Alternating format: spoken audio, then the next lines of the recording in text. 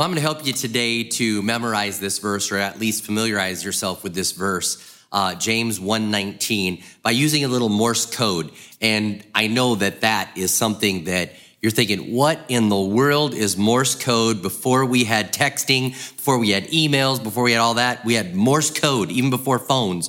And it's in dits and das. Dits are the quick ones, das are the long one. And matter of fact, dit, dit, dit, da, da, da, dit, dit, dit, that's SOS. So that could save your life right there. But the way I memorized James 1:19, it helped me to get this in my mind was, the Bible says, understand this, my dear brothers and sisters, let every person be quick to listen, slow to speak, slow to anger. So for me, it was dit, da, da, quick to listen, slow to speak, slow to anger, dit, da, da. Matter of fact, you could say that to somebody in the room with you right now, if you have them, and you could just speak a little Morse code. That's actually the letter W, but don't let that bother you. But Morse code, dit, da, da. I want to be quick to listen, slow to speak, and slow to anger. And right now, I feel like we've got that all messed up. If we could say that it's all wrong. We're slow to listen, we're quick to speak, and we're quick to anger. And there's a lot of this going on right now where we're just messing up so bad. And so this scripture just jumped out to me this week. And I was like, I want to preach on this and help our church and help you wherever you're at. I believe we have our church campuses, and then what I would like to say, like church everywhere. Wherever you're at, we have church there, and we're glad that you're part of River Valley Church. And let's start with this, quick to listen, the dit, quick to listen. The Greek means like hurry up and listen. Think about that, hurry up and listen. We're usually thinking hurry up and talk, but the Bible is saying hurry up and listen. And when the Bible says listen, it means to hear it and to obey it. We're gonna listen, we're gonna hear, we're gonna obey, and they go together. Hearing and obeying are not separate, they are together. Proverbs 18:13 says, to answer before listening, that is folly and shame. We have to listen first. Matter of fact, there's an ancient quote that says, we were given 2 ears to hear more and 1 mouth to speak less. I mean, so we need to listen better. And if I could just say how to listen, I'll just give you a couple quick tips. We should listen with a lean in. And we've been doing a lot of listening now lately. I want to be honest. I know that a lot of our black brothers and sisters in Christ and our friends and our neighbors have been asking us to listen, and I have been listening a lot more. And I've said, how am I going to be a good listener? And I've been listening with a lean in. I'm not listening like this. I'm listening with a lean in.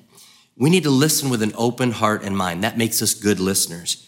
We need to show that we're listening. And I mean, a little bit of this. And if I could just say, I'm preaching in a studio right now, so I'm just assuming that you are listening and you're leaning in and you're for me and you're nodding and you're taking notes and you're not multitasking or whatever. I'm just praying that that's what's happening. But I'll tell you, sometimes when I'm preaching at one of our campuses, there are certain places, you're looking for affirmation, and I kind of look at people over there, and sometimes I'd look, and there was this one lady, and every time I look at her, she'd be like, and it would sometimes startle me in my sermon, but there's other people that are like, yeah. And they're listen and show you're listening. And by the way, whenever your pastors are preaching and you're in the presence of somebody, like give them a little listening posture that gives them some feedback. Another thing would be, after showing you're listening, ask clarifying questions.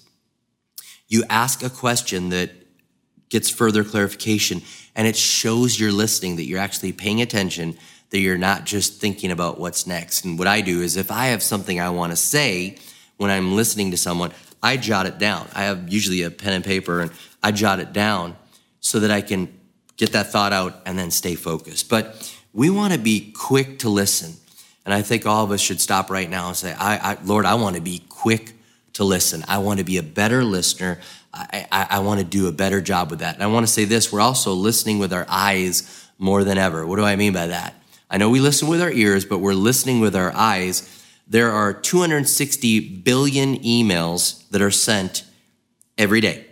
So we're listening with our eyes, okay? We've got to become better listeners. There are I couldn't believe this, there are over 8 trillion texts sent every day. 8 trillion. We are listening with our eyes, and we've got to be better. And there's over 500 million tweets that are going out every single day. We are listening, but we need to be quick to listen, and we need to be slow to speak, the Bible says.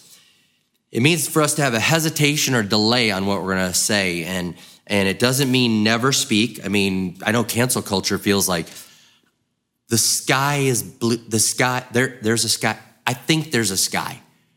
It doesn't mean to never speak. We are supposed to speak, but we're supposed to listen. Just really make sure that what we're going to say, we've thought it through, that we were slow on this. It doesn't mean to be physically slow. Although this is interesting. I was taught once by an attorney. He was talking about, how to deal with the press and, different things like that. And he said, if you ever have to get on camera and do a statement, do it really slow. And he said, by the way, Pastor Rob, you talk really fast. You should probably find somebody else to talk for you at River Valley Church if you ever have to get on camera, because you talk way too fast and it's going to probably get you into trouble. And he said, you want to talk like this, we think that the problems facing society are, he said, if you talk that slow, he said they can't put you on TV because it would burn up too much time. So you make a statement, but you do, anyways, some of you just got that for free, but I can't be the spokesman because I speak way too fast. So it doesn't mean never speak. It doesn't mean physically slow.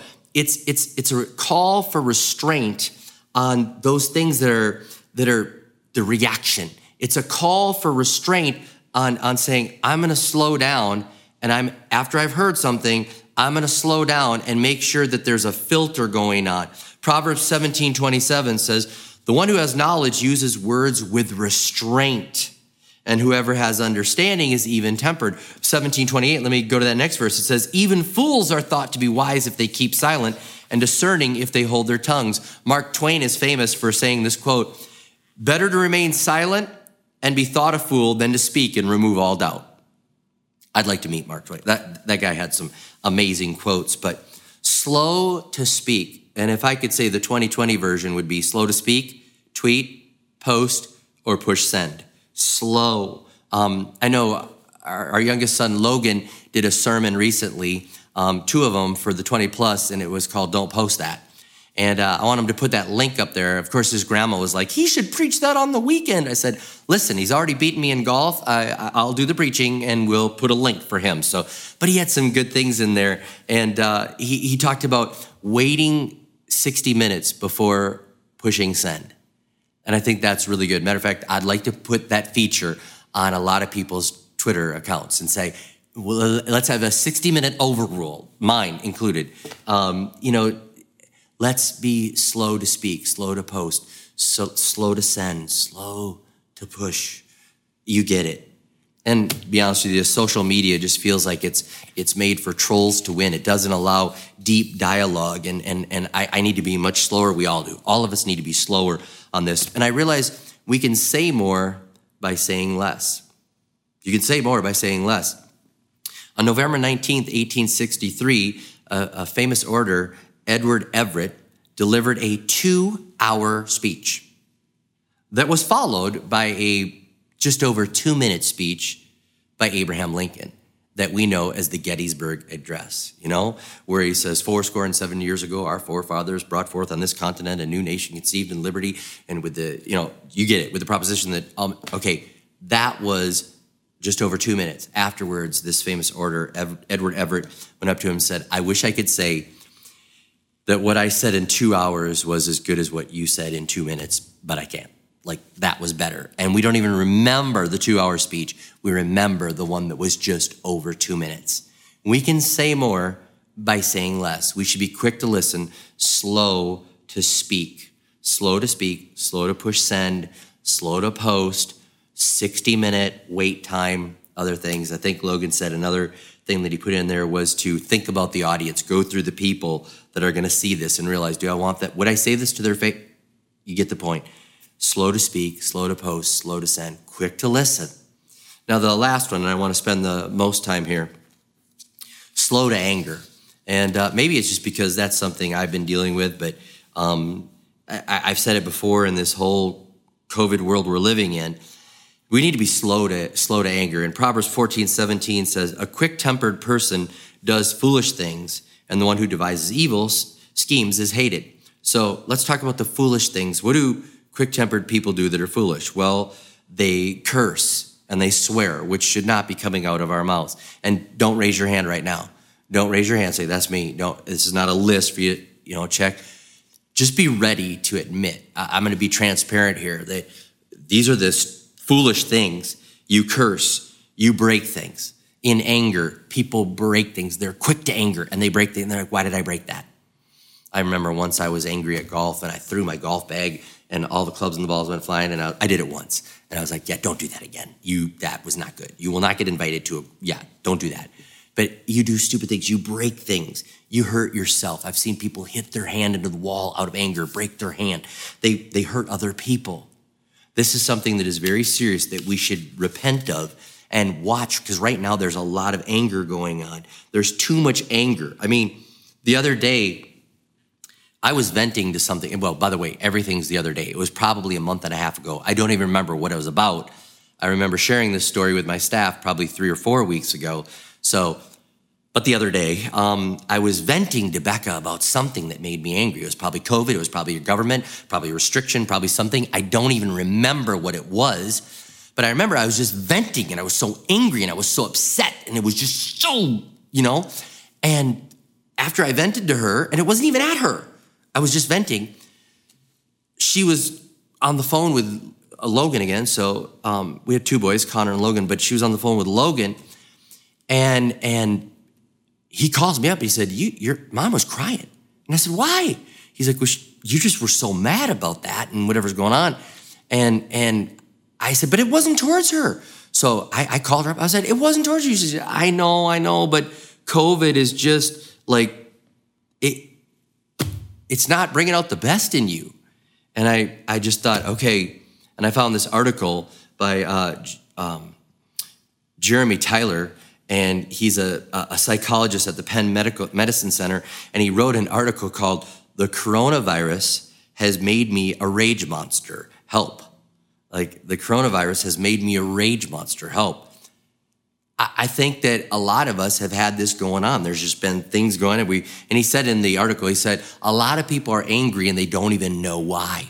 They don't even know why. There's a lack, whether it's like, is it the lack of government direction? Is it the lack of clarity? Is it the stock market, the job market, the sickness, the no quarantine clarity? Like, what are we supposed to do if this happens? You're just living in this, and people are angry at just so many things.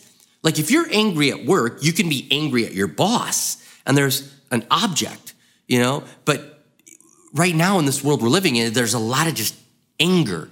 We were talking the other day as a staff, and we just said, there's just kind of an anger cloud hanging on people right now. I thought about this. If you want to make a global visionary frustrated and angry, tell him he can't travel, tell him he can't dream, tell him everything's uncertain, change the rules every other day, and an anger cloud starts building. But right now, this pandemic has caused anger, and it's not just in men. I found this article too, hot off the presses, July 6th.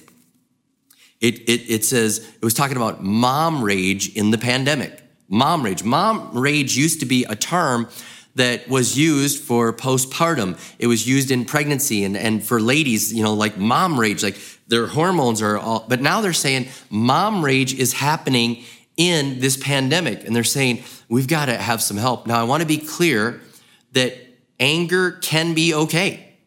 Anger can be okay. It is not always a sin to be angry. In Ephesians 4:26, it says, in your anger, do not sin. Do not let the sun go down while you're still angry. So it says, in your anger, do not sin. So it must be possible to have anger and not sin.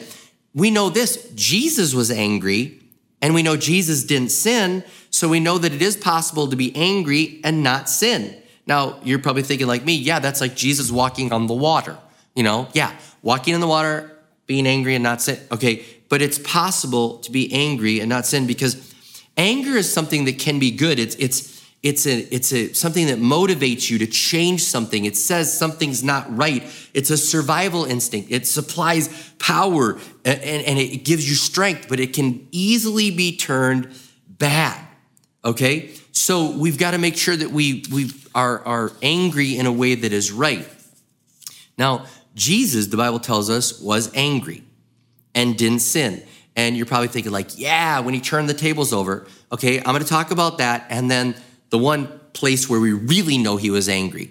Because where Jesus turns the tables over and he's angry in the temple, it doesn't even say anger, it says zeal. And it was like a enthusiasm for the mission of God. He was so enthusiastic that what he saw was an obstacle for the mission of God, that all nations would be able to come to worship God freely and make it really easy for them to come in. He was zealous for the mission that he was on, that he gets angry. Now, some people say like this is justification for rioting or doing whatever. It's not. It's not. Jesus was doing this in his house. Jesus was turning over the tables in his house. Let me read what it says. Mark 11, verse 15. On reaching Jerusalem, Jesus entered the temple courts and began driving out those who were buying and selling there. He overturned the tables of the money changers and the benches of those selling doves, and would not allow anyone to carry merchandise through the temple courts. And as he taught them, he said, is it not written, my house, see that? My house will be called a house of prayer for all nations, but you have made it a den of robbers. He was angry that his house was being taken advantage of, and he's like, get out here, get this corruption out of my house. So when people say like, I can go out and vandalize, I can do, no, Jesus you turn the table over in your furniture, and you turn the furniture over in your house when people are taking advantage of people in your home. Do you understand? But he's saying that's not a justification to go out there. And he actually controlled his anger. You say, what? He turned over table? No, he could have called down fire from heaven. He could have called down fire from heaven, and instead he turns over come on. And he was angry because he was saying, I want people to have an easy way to be able to worship God. I'm zealous for the mission. God wants all nations to come to him. This is not an insider club. God's making a way for them to be forgiven, for them to have peace with God, and he wants all nations to come in here. Stop making it difficult. And he was zealous for the mission. But where was he angry? We should pay attention. If Jesus was angry, we should pay attention. And in Mark chapter 3, verse 5, it says this, he looked around at them in anger and deeply distressed at their stubborn hearts, and said to the man, stretch out your hand. He stretched it out, and his hand was completely restored. He was angry there. He was angry because they didn't want him to heal on that day. And he said, I'm going to heal. I'm going to heal this. It's a Sabbath day. I'm supposed to be resting. I know you say that, but I want to heal. And he was angry, and he gave him an angry look. And I think we have a picture of our city campus, Ben and Emma, their daughter Bailey. She gets the stink face. She just looks like, she looks like she's got that look. And she could be smiling, but whatever look Jesus had there, I want to see the angry look, but not at me. Not at me. I want to see it at somebody else, not me. But he had a look, and he said, I'm angry. They could see it. They could see the angry look. Now, here's the thing. He wasn't angry at what they were doing to him. This is very different. Our anger, we're usually like, look what they did. They took my rights. They violated, they cut in front of me. Look what they did to me. Jesus was angry. Where we see him being angry, he was angry at people that were preventing someone from having their suffering eliminated. He's like, this guy's suffering, and you are trying to use religious rules to keep this man in pain and in suffering. And he was angry. He was angry that he was showing them, I'm the one, I'm the answer. And they refused. Their stubbornness says, we don't want to listen to you. We don't want to help this guy. We are going to live in just this refusal. And Jesus is like, no, that makes me angry because peace is here, hope is here, love is here, and you're standing in the way. He didn't sin. He didn't sin. And he was angry in that way because he was wanting to help someone. And so I'm asking us right now to be able to say, I want to be slow to anger, and in my anger, I don't want to sin. I don't want to sin. If we sin, we'll become entertainment for other people. And what does that mean? I mean, with cameras everywhere, there's entertainment for people see it, they put you on camera. And I thank God that years ago, there weren't cameras when I lost my anger at the Mall of America. I'll close with this. I was wanting to buy a pair of shoes. They were $49.99. I bring them up to the register, and they said, no, they're $99. I said, no, they're $49. It says $49. And he says, no, these are the different stitching. This is the $99. They look the same. I mean, it looked the same. And I'm arguing back and forth. There's no more of these shoes. There's all these shoes. And I was like, you got to be kidding me. And I'm losing over $50. I'm like getting so angry. I'm like, you got to be kidding me. And I take the box of shoes. I throw it down on the counter. I'm not buying these shoes. I said, this is bait and switch. I mean, I think Oh, I'm so thankful when I was a younger pastor, there were no cell phones recording this. And as I'm walking out of the store, there's a group of teenage guys there, and they are watching me just like, bah, going all crazy. And they're like, that's it, you showed him. And they're high-fiving me out of the store, and I'm high-fiving them. Yeah, take that. And I no sooner get done high-fiving, I have conviction. I go home that night totally convicted. And I went in the next day, and I saw the manager, and he's like, don't throw anything else at me. And I said, hey, listen, I'm a Christian. I'm totally convicted. That was anger. I shouldn't have done that. I was wrong. I want to tell you I'm sorry. I'm sorry for that. I'm sorry. And I'm going to buy the shoes. I'm going to pay the $99. I bought the $99 shoes, and I apologize. I said, Christians should be better than that. I don't know if he ever, thought Christians were good or just crazy, but I had to say what I had to say. And I'm asking you to not live. Let's not be entertainment for other people. Let's say, God, we want to repent. See, the thing I did is I worked with the Holy Spirit, and the Holy Spirit said, repent. The Holy Spirit said, that's not the way you're going to live. You're going to live in a way that is dit-da-da, quick to listen, slow to speak, slow to anger, and I'm praying that for you. So, Lord, I pray right now for all those that are watching, quick to listen, slow to speak, slow to anger. Whatever hits us, may we live just the right way for you, give us the strength to do that. Give us the strength to do that. May we not resist what you want to do, Holy Spirit, but embrace it and be quick to listen, slow to speak, and slow to anger. In Jesus' name I pray. Amen. Amen.